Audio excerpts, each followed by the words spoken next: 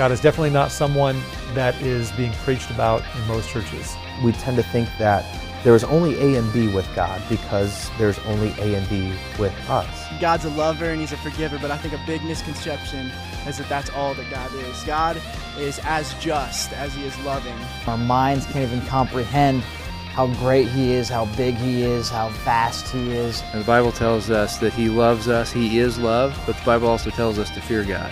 He's not our BFF.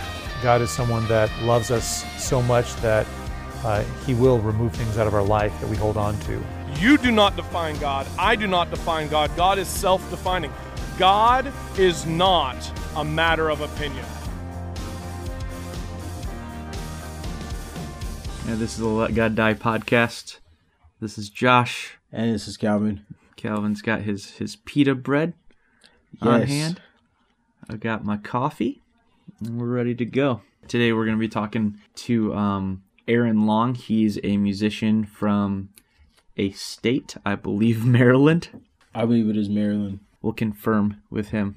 But he shared a story at a show recently and wanted to have him share it and just sit down and hear his story. So we're going to give him a call and hop right into it. All right, so Aaron Long, tell us a little bit about yourself, man. Where are you from? What do you do? Yeah, so I guess technically I'm from Baltimore, Maryland at the moment, and I just travel around the world and lead worship in different churches or venues or wherever will have me. And how long have you been doing that? I've been leading worship for over a decade because I'm kind of old, and but I've been traveling and doing this for about 4 years. I mean, I've met a few more recently, but I haven't met like a lot of people that do like traveling worship leading. So how did that kind of get started? What made you like get into traveling? I played, as I sometimes say, I played real music before that. And I traveled around, like I'm from Virginia, so I traveled around Virginia when I was younger playing music in different bands and doing like the emo acoustic stuff.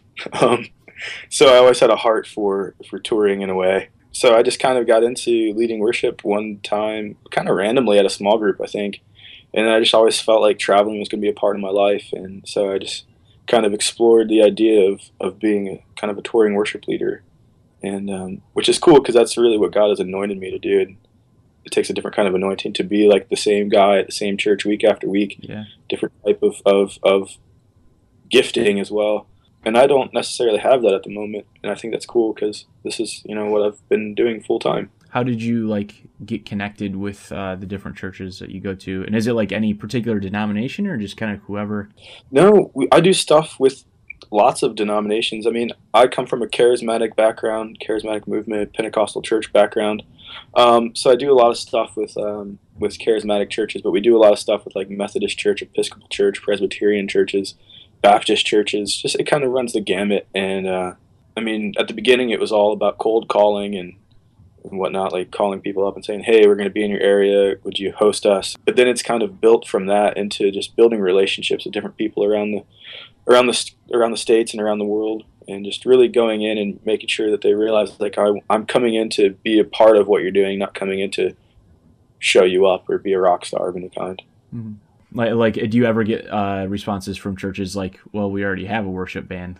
We do, and honestly, like it comes from a lot of the bigger megachurch style people, because they have a lot already going on, and it's kind of interesting. Like, well, we've got a worship leader, and I think a lot of that comes down to realizing that there's different anointings upon different people, and everyone has their own gifting that they can bring, and it can still, it's not necessarily. You might have a lot of talent already inside of your church, and you might not need more talent, but it's in like I don't come in offering my talent.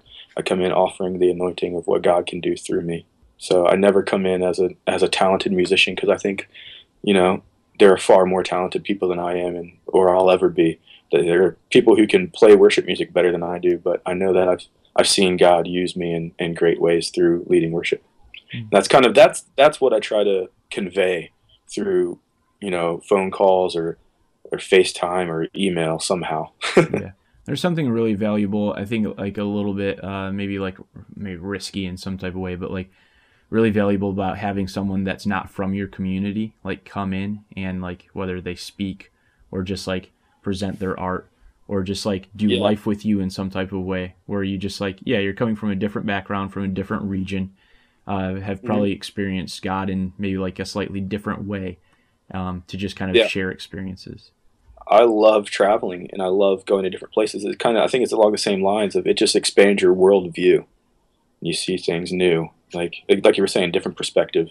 So do you travel by yourself or do you have bandmates that travel with you like full time? It depends on what we're doing, what's feasible. A lot of it has to do with financial situations.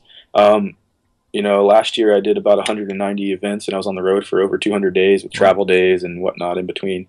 And I would say 98% of what we did last year was for free or a love offering. Wow. So it really depends on who's available and money-wise what is available, because I like to make sure that the people who are playing for me are well taken care of. So yeah, I mean, it just varies, but I usually try to have at least one other person with me.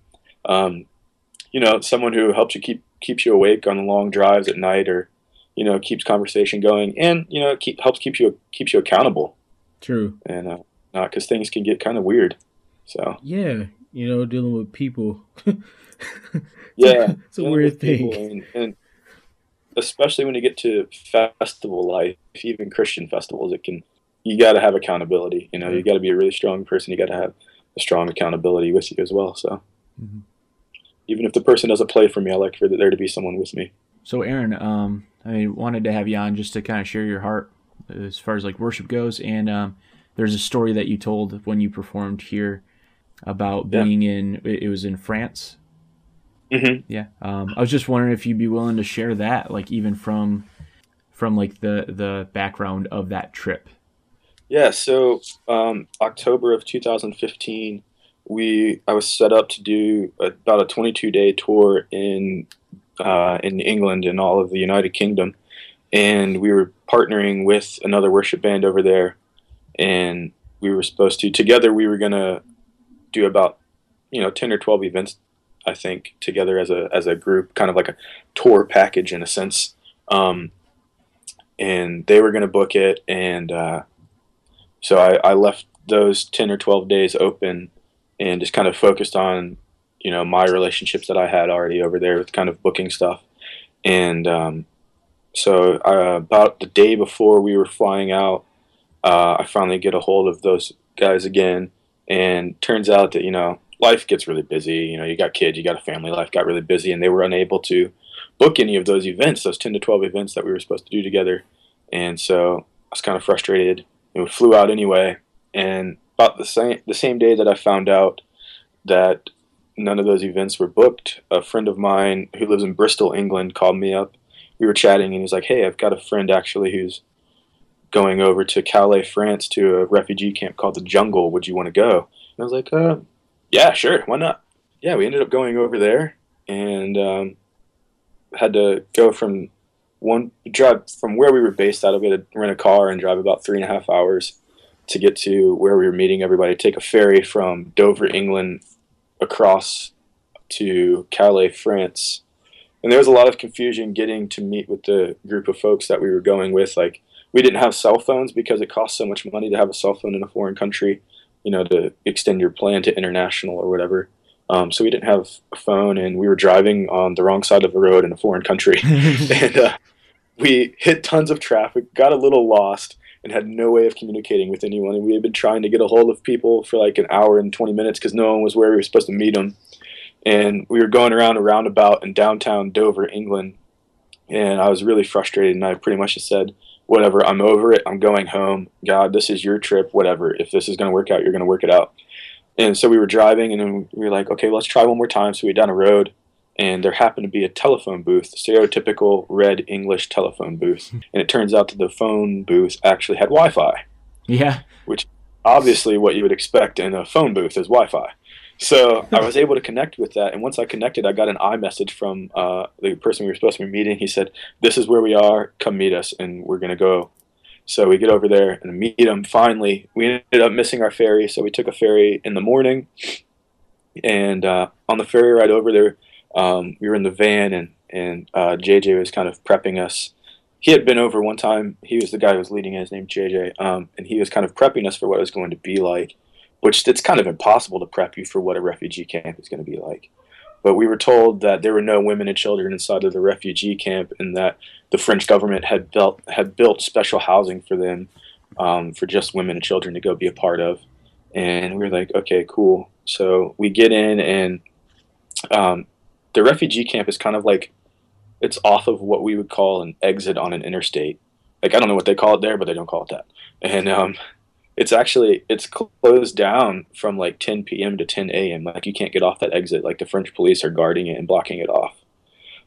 So we got there and we parked, walked up to the refugee camp, and like, Calais it's a resort town. Like, people go there, it's on the ocean, and they go there to vacation. There's hotels everywhere, there's restaurants and all this stuff. And the refugee camp is about a quarter mile off of the water where the ferries come in and bring all the tourists. And so that's what the town is like. It's very much first world, very much like there's money there.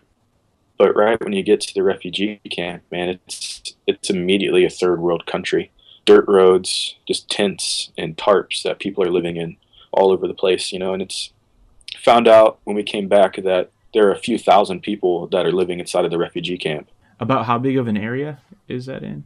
You know, it's really hard to say, but I remember standing on a hill, and almost as far as I could see, there was tents and tarps.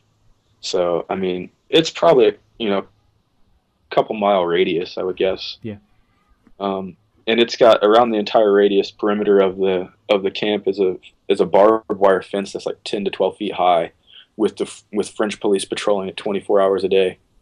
So we walk in, and right when we walk into the camp, there's a line of porta-johns or porta-pots or whatever, mobile toilets on the left that are kind of overflowing liquid into the dirt road. Huh. And you get hit with that smell immediately of just, you know, people's business. And the first people that we meet are 3 little kids that are probably like, you know, between the ages of like 4 to 7. And this was like really, really, really shocking to us because we were told there were no kids there. Yeah. And so that's the first people we meet were 2 girls and a little boy. One of them was on a scooter, and they were just so happy to see us.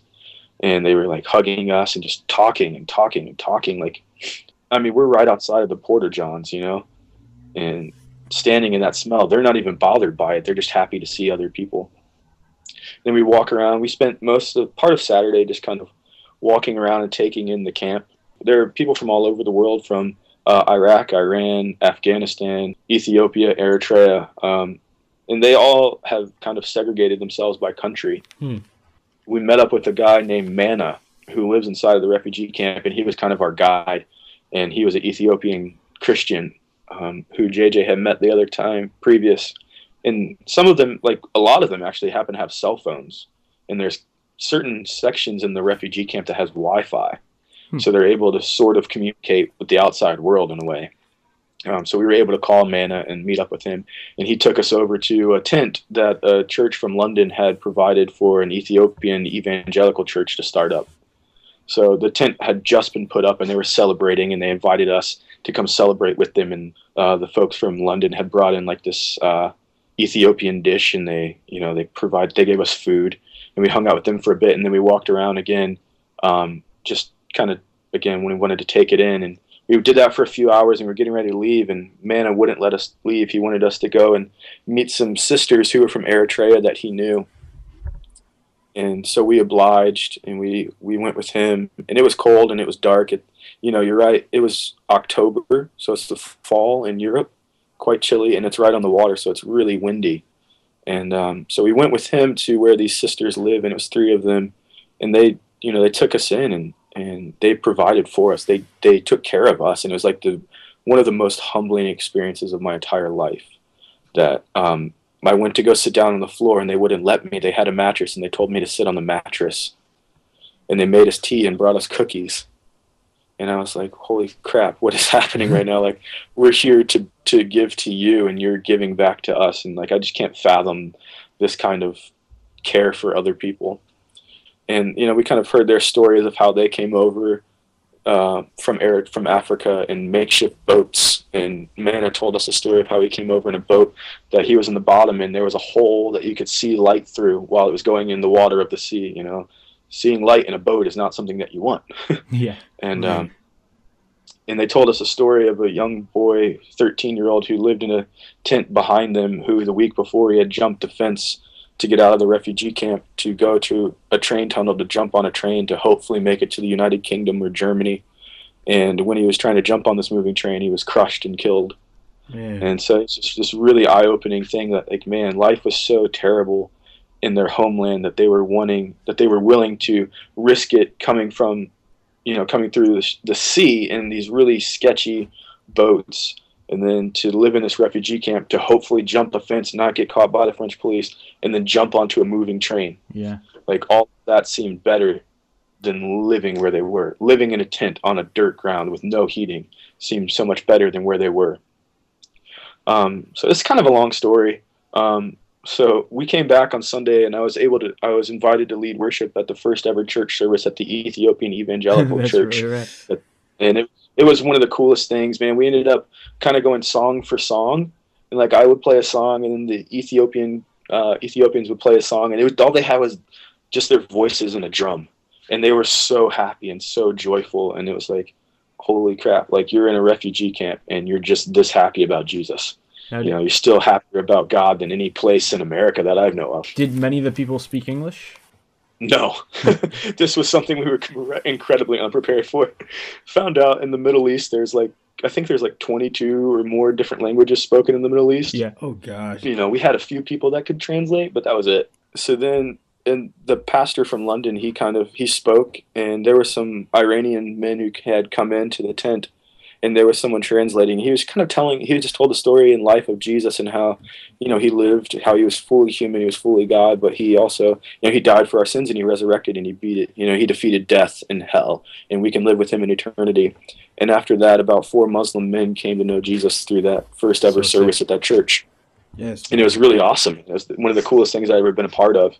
After that, we split up into 2 different groups, and I had my guitar. We were carrying around, walking around the refugee camp with no other purpose than saying, Holy Spirit, guide us where you need us to be. We had no agenda. And I was walking along, and a guy came up and grabbed my arm, and he pointed to the guitar, and he said, you come play music. And when a guy in a refugee camp grabs your arm, it's kind of intimidating, I'm not going to lie to you, because it's, you're surrounded by people who don't know Jesus. I would say that easily, the high 90% of the people there were Muslim.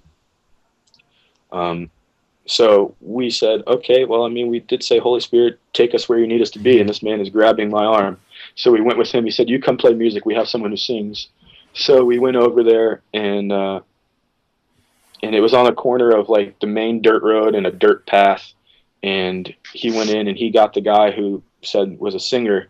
And this is like I said it when I was at your house, and I was telling everybody, like, this is a moment that's kind of like burned in my brain, and I hope I never forget it. But when the guy came out, the singer came out, he was in his white tent, and the door wasn't all the way open. He kind of came out hunched over, and when he came out, we met eye to eye. And he had like salt and pepper colored long hair and a ponytail. He was wearing a dark sweater with blue jeans, white socks, and like those Nike sandals that soccer players wear. He very much looked like a dad.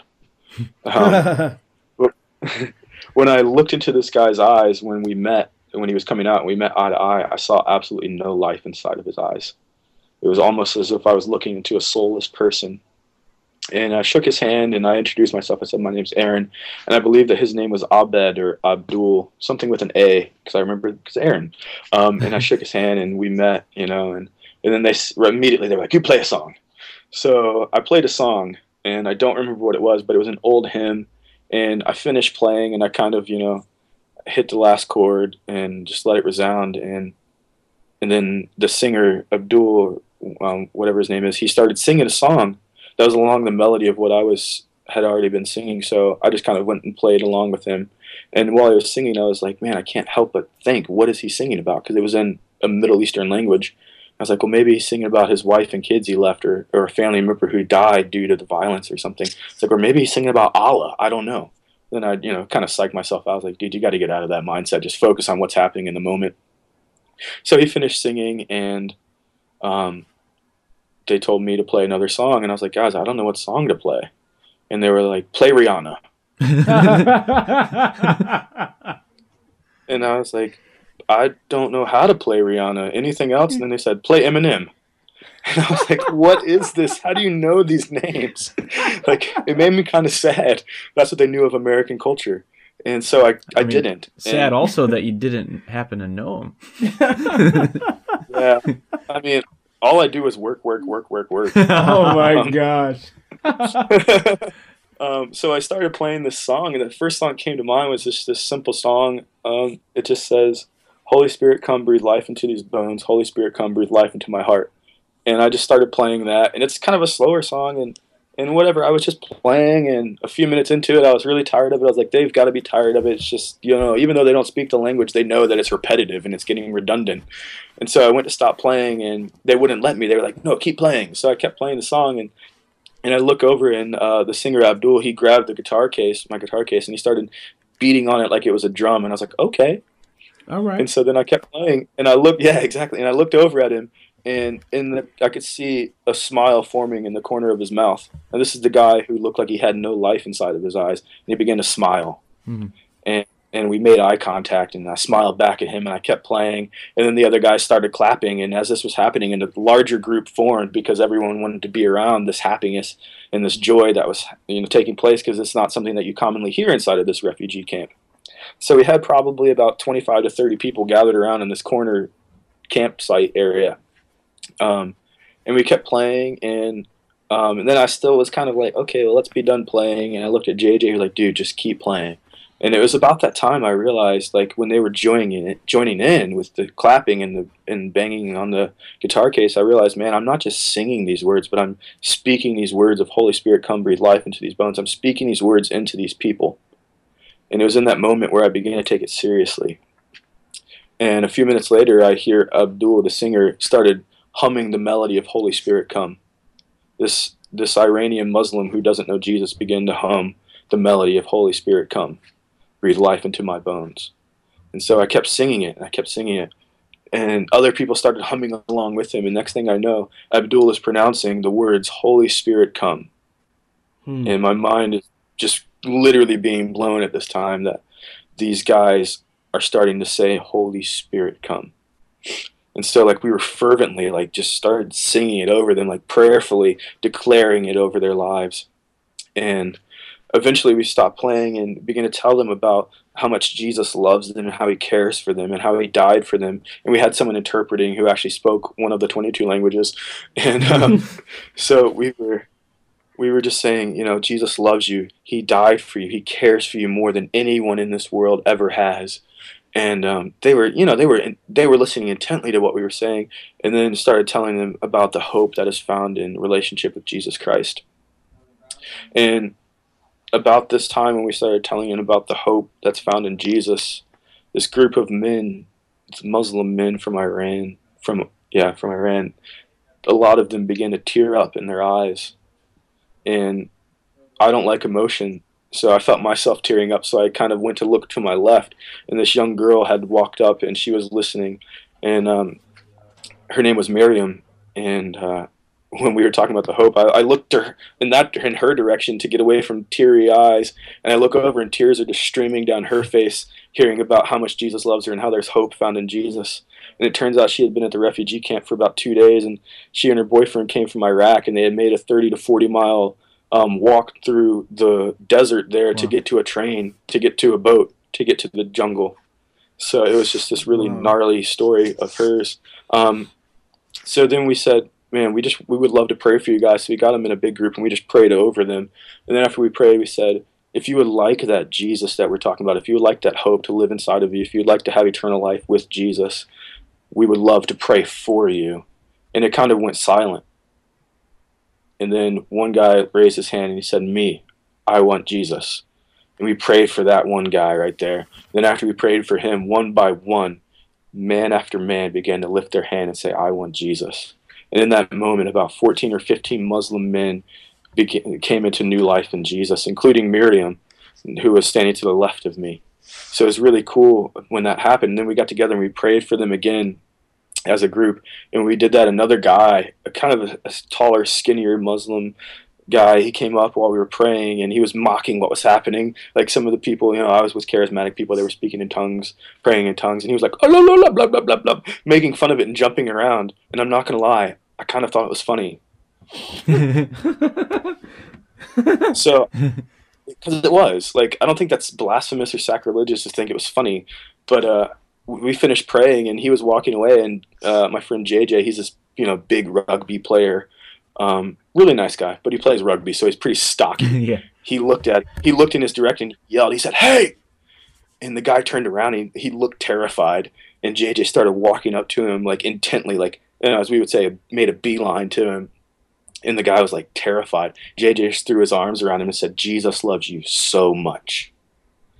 Even though the guy was making fun of it, he said, "Jesus loves you so much." And they began to talk, and come to find out that this guy had some knee problems that has been keeping him from being able to walk really for months. And he had like a fake bandage on it. And he said, "Will you let us pray for you?" And he agreed. So he came over and he sat down on like this big clear water jug, and he pulled the bandage off of his knee, and JJ knelt down, put his hand on his knee, and said, "In the name of Jesus, be healed."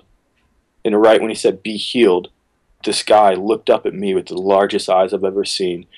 He looked at me and he said, "What magic is this?" Because right when he said, "In the name of Jesus, be healed," the pain went away instantaneously. And JJ looked at him, he said, "It's not magic, this is Jesus." And he says, "Jesus, yes, Allah." And JJ, being more of a man than I, looked right in his eyes and he said, "No, Allah's dead. This is Jesus." And at that time I was like, "Oh, we're dead." But it was cool, man. It was just really cool to see like God heal people even though they don't know him, even though they don't believe in him, but instantaneously healed. And we saw some other people get healed.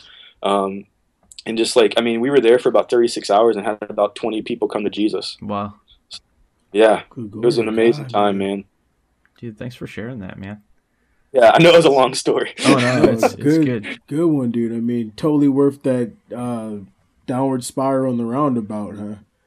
Yeah, completely. It's just wild just like to see and hear a lot of stories about like God working in the Muslim culture. Like I went to Uganda a few years back with one of my cousins. Yeah, there was just like, I don't know, such a hunger for God. Like we had a couple people just like on the streets. I think because we were just like white people and we stood out. They like knew that they knew that we were there like for a purpose, I guess, just because like we look so out of place. But had a couple of people just like come up to us and they said like, "Are you born agains?" Like that's what they refer to Christians in some areas.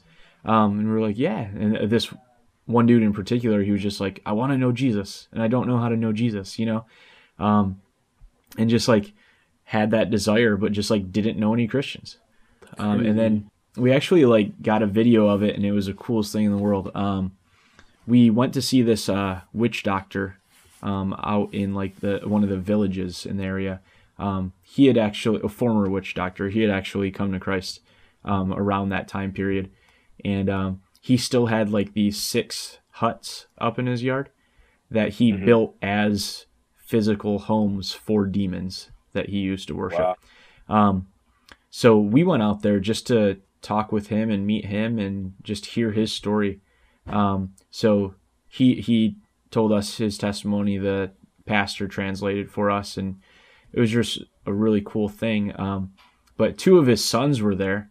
One of them like was just like listening intently as his dad spoke, and was like asking us questions, asking the pastor questions.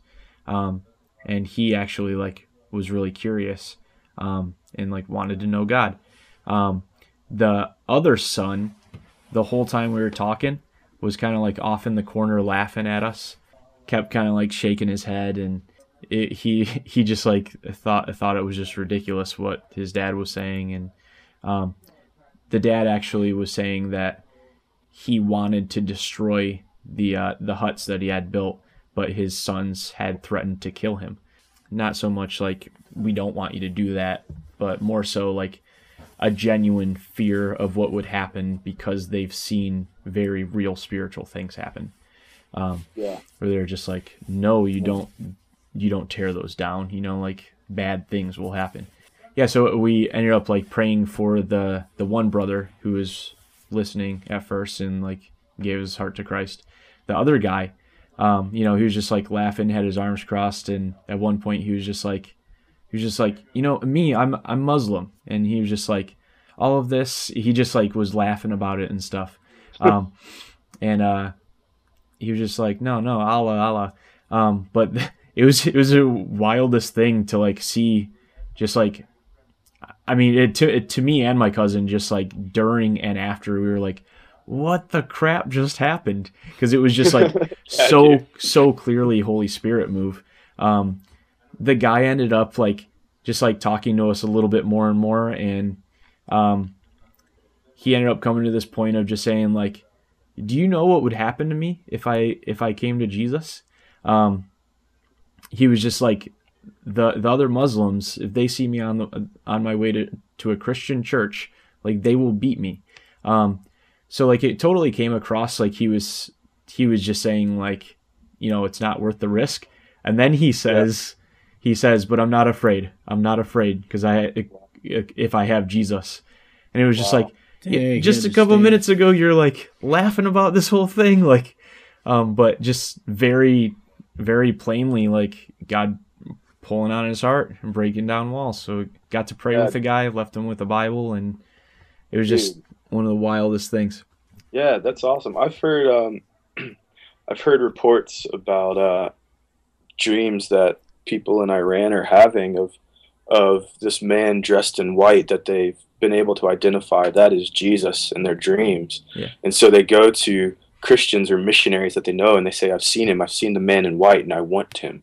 Yeah. So one of the things that drives me to travel around the world and lead worship and do this kind of stuff is that, the Bible tells us that in the last, like God says in the Bible, like in the last days, I'll pour my spirit upon all flesh.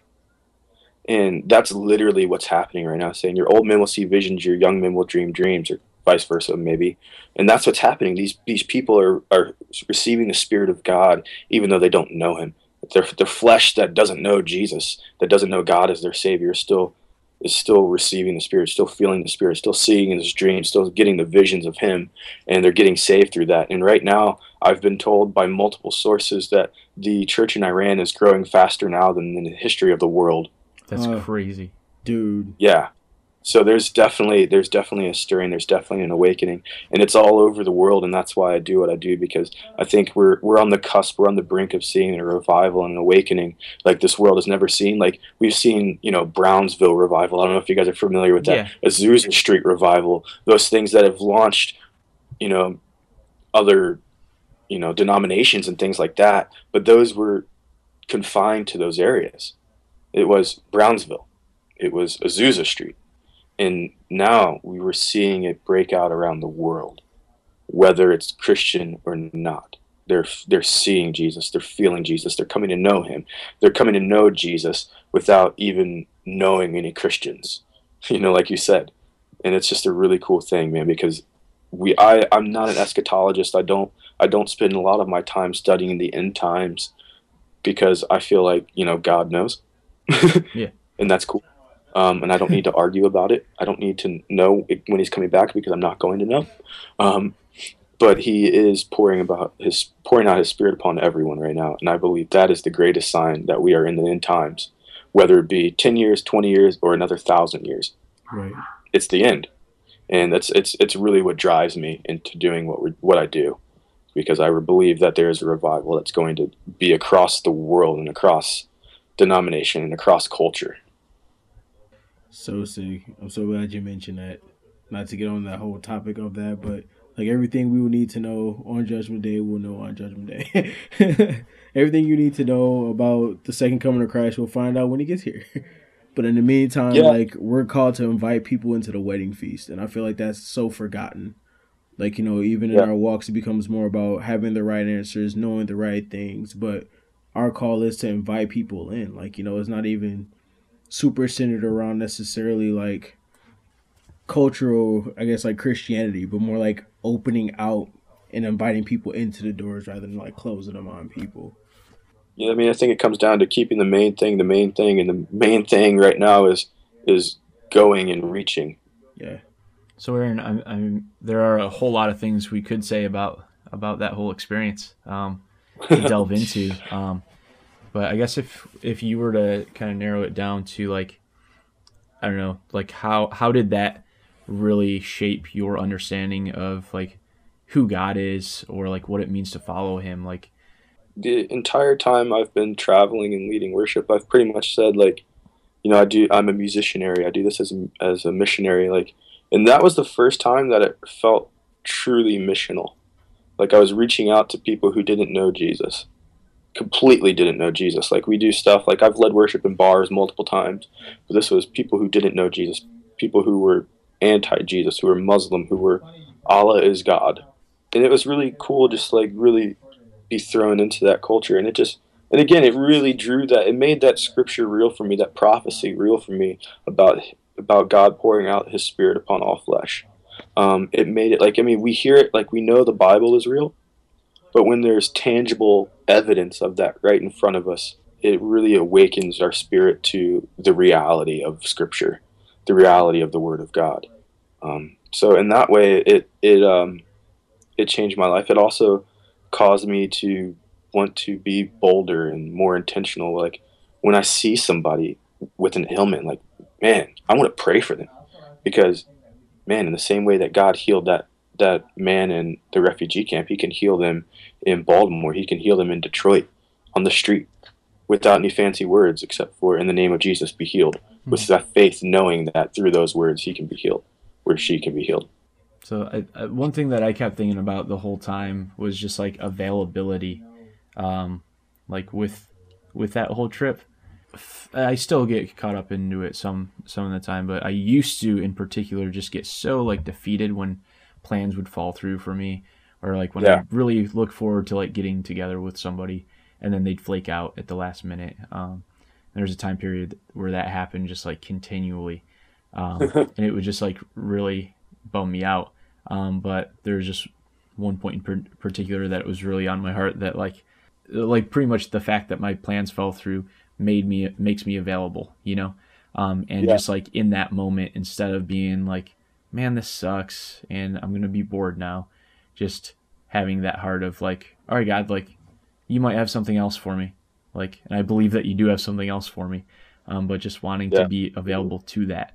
And I don't know, I've just kept coming back to that over and over through your story. Yeah, definitely. And that was the realization, like, when the ferry pulled back into Dover and I got in the car to drive back to where we were based out of for the tour, that's what I was thinking. I was like, man, like, that was clearly God. He ruined our plans. God ruined plans, but in the best way. Yeah. Like, because it was right after, about 3 weeks after we got back, we were actually at Take Hold Fest in Grand Rapids there, and it was Friday night, and we were in, like, you know, right when you walk into Take Hold, the old space, right in there. I guess they had that, like, the Lamb stage is what they were calling it, or something, and it was like, but there were so many people in there, and I was thinking, like, the door was wide open, and I was thinking, like, man, this, like, someone could easily walk in here and just start shooting people, and I was like, holy crap, that's super awkward. And then I get on Facebook, and I see like that Paris is being attacked. And one of the things that actually happened was that a group of armed men walked into a concert venue and started shooting people. And I think that God brought that to my attention. And I get a message in our group message on Facebook from those of us who were on the trip to the refugee camp, that there was also someone had attacked the refugee camp and set it on fire. That same camp. So, yeah. And so I was watching a live feed of flames that were like 2-story high, engulfing this refugee camp that we were just in, declaring the goodness of Jesus and the hope that's in Jesus. And it really hit me. And it was, you know, like right after that whole Paris attack happened, like in the States, like the refugee crisis became more profound, and there was far more argument about it, and refugees are all terrorists, and we can't let them in. And I think that God had ordained us to be there so that we could be a voice of reason and say, this is the face of a real refugee. Mm-hmm. This is what the crisis really looks like. It looks like this picture of these little girls that I have on my phone who are just full of joy, but in the background is nothing but trash. Yeah. that's the face of refugees, is the mom who's struggling to keep her kids alive, to feed her kids. And so I really think, like what you were saying, like God can take our plans and set it aside, ruin them in a sense, for us to be where we need to be at the right time, where we need to be there. Cool thing too, man, is like the work that was done in the hearts of those people, man. Like the fire can't take that away. Like, you know, so that's super sick, and is gonna spread exponentially just because the Spirit of God is in it. The Kind of Bible like passage fire. says, yeah, dude, you know, it's internal. Like, you know, he who began a good work is faithful to bring it to completion until the day of Christ Jesus. So I mean, that's Amen. always super assuring, you know. Yeah, dude, it's really cool. When we were leaving the refugee camp, we were praying actually with a church from Paris. We got together and we were praying, and like everyone was in a big group, and I was kind of standing behind the circle, and I was just looking out from. We were at the church tent, and I was looking out over the bit of refugee camp that I could see, and I just saw this vision of the people from this church reaching so many folks in the refugee camp, that they were getting saved, and this church was becoming like a missions hub. They were saving, they were training, and they were going out and they were sending people to start new churches throughout the camp, so they could reach the people from their homeland. Because, you know, we're told to go to the ends of the earth and reach and to proclaim the gospel. And the cool thing about being right there is that the ends of the earth have come to you. So it was really cool to see the vision of that becoming like a missions hub, of sending out missionaries, local missionaries of that refugee camp to the other countries that are represented there in the refugee camp. And I really believe that with work and with prayer that's going to happen. And I look forward to being back there. I'm planning on being back there in August or September, and kind of seeing how the work is continued and sowing further into that. That's really rad. Yeah, dude. Yeah, thanks for having me and talking with me about this stuff. I love to tell the story. I've got a video kind of telling the story coming out soon, hopefully, that we filmed in LA.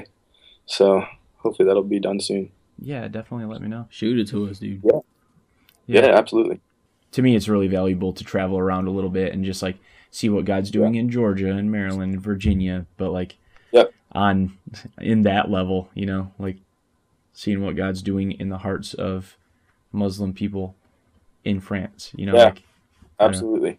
Well, dude, thanks a bunch for sharing. And so what's coming up soon for you? Like, are you touring again soon? And how can people find out what you're up to? Yeah, so I mean, I guess I'm always on the road. I never really consider it touring, because I don't do it in the sense of like, you know, a normal musician. Yeah. But yeah, I've always got a full schedule. And you can just check it out on, like, you know, I've got a Facebook page, Aaron Long Music, got an Instagram, Aaron Long Music, got a website, aaronlongmusic.com. All of that, I'll have schedule and whatnot. But we've got some stuff coming up. Kind of low key for a little bit. Just got doing a weekend here in Virginia next month, just a weekend of worship and prayer and fasting. So we're going to be leading for that. That'll be super fun. And then I think we're doing about 6 weeks on the road between June and July, and then a couple weeks off, and then about a month or a month and a half in England and Europe. And then, you know, we're going to hit the studio, do some recording in November, and we're going to do a new full live EP. So, all right, man. Thanks a ton, man. We'll yeah, man. You keep guys in have touch. a great night. Yep, Talk to you soon. All right. Later, Aaron. See you guys. Yep. The Holy Spirit, man. The Lord does as he pleases. The Lord flexed his sovereign muscles, like overseas, you know, in Muslim territory, which is clearly at times and can be pretty hostile. But kind of just encourages me, man, to like continue to preach the gospel no matter what my audience is. Like, you know, not to shy away or not to be fearful, because, like, you know, at the end of the day, like, love does conquer all things. And, like, you know, when telling people the gospel, you're telling them that Jesus loves them. You're not telling them how to stop doing certain things or start doing certain things, but that the Father has his hand open in friendship towards them, you know. And that's always good news. So, like, that story, he's like, man, what kind of magic is this? Like, experiencing the power of healing is, like, crazy. Crazy. So cool. it's easy to get so caught up in like just, I don't know, I guess seeing so many like discouraging things happen in the day to day. Yeah. And just like, you know, seeing friends, seeing family just walk away from their walks, or just, you know, get beat up by what's going on in life and in the world. But just seeing that, you know, for one, God is active here, very much. God is active in the hearts of people who have, you know, open hearts to receive. But just that he's doing things worldwide. It's easy to lose sight of that a lot of the time when we're not seeing it regularly. And just when it, you know, it takes a far different manifestation, a far different expression of him at work, you know, in different cultures, because they have, you know, different mindsets even, you know, and a lot of the time more availability to have an open heart, not distracted by the day in, day out of technology and all this jazz. Yeah, man. That like rips at our hearts. I don't know. I love it. It's a beautiful thing, dude. Mm-hmm. It's a beautiful thing. I think too, it's kind of cool. Like, you know, the Lord is like calling us into like a supernatural kind of life. And like you said, well, we get so used to seeing the mundane, and when we hear stories about healings and things like that, like, we're like, oh, dude, that's awesome. But like, you know, that's stuff that the Father has ready available for us right now if we're willing to step into it. And, you know, that's just kind of awesome to know. Just in the name of Jesus, be healed. Like, legit. Well, thanks so much for listening. We're going to put some links up for Aaron's stuff if you want to find out when he's traveling through your town. I know he travels a whole lot. I'm sure he'll probably be nearby anyone who lives in the Midwest area at some point in time. And also, I'll post the video of that guy in Uganda who came to Christ. Hopefully the podcast provided some context for that.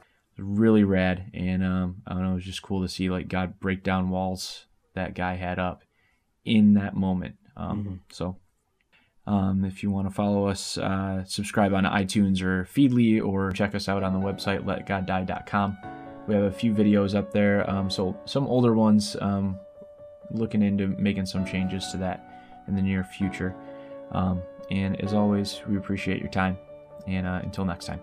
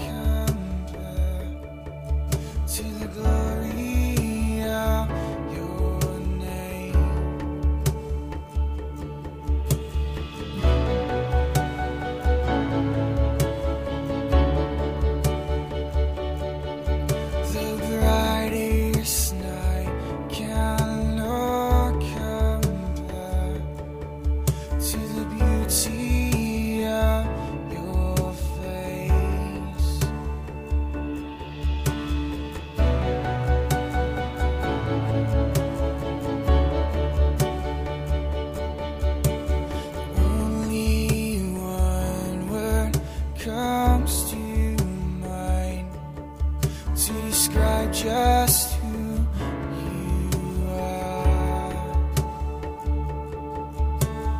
Only one word comes to mind to describe just who you are.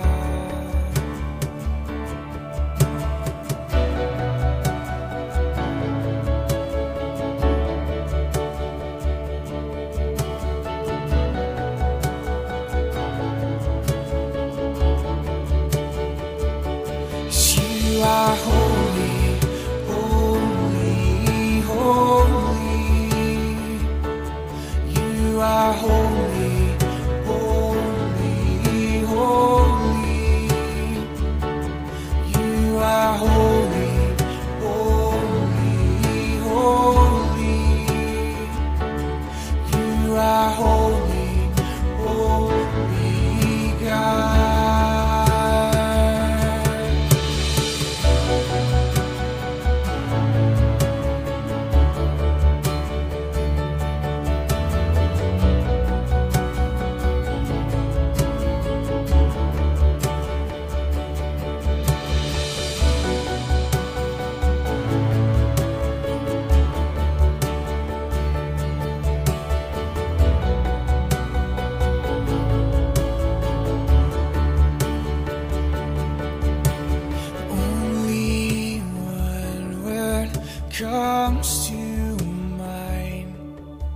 to describe just who you are. Only one word comes to mind to describe just who you are.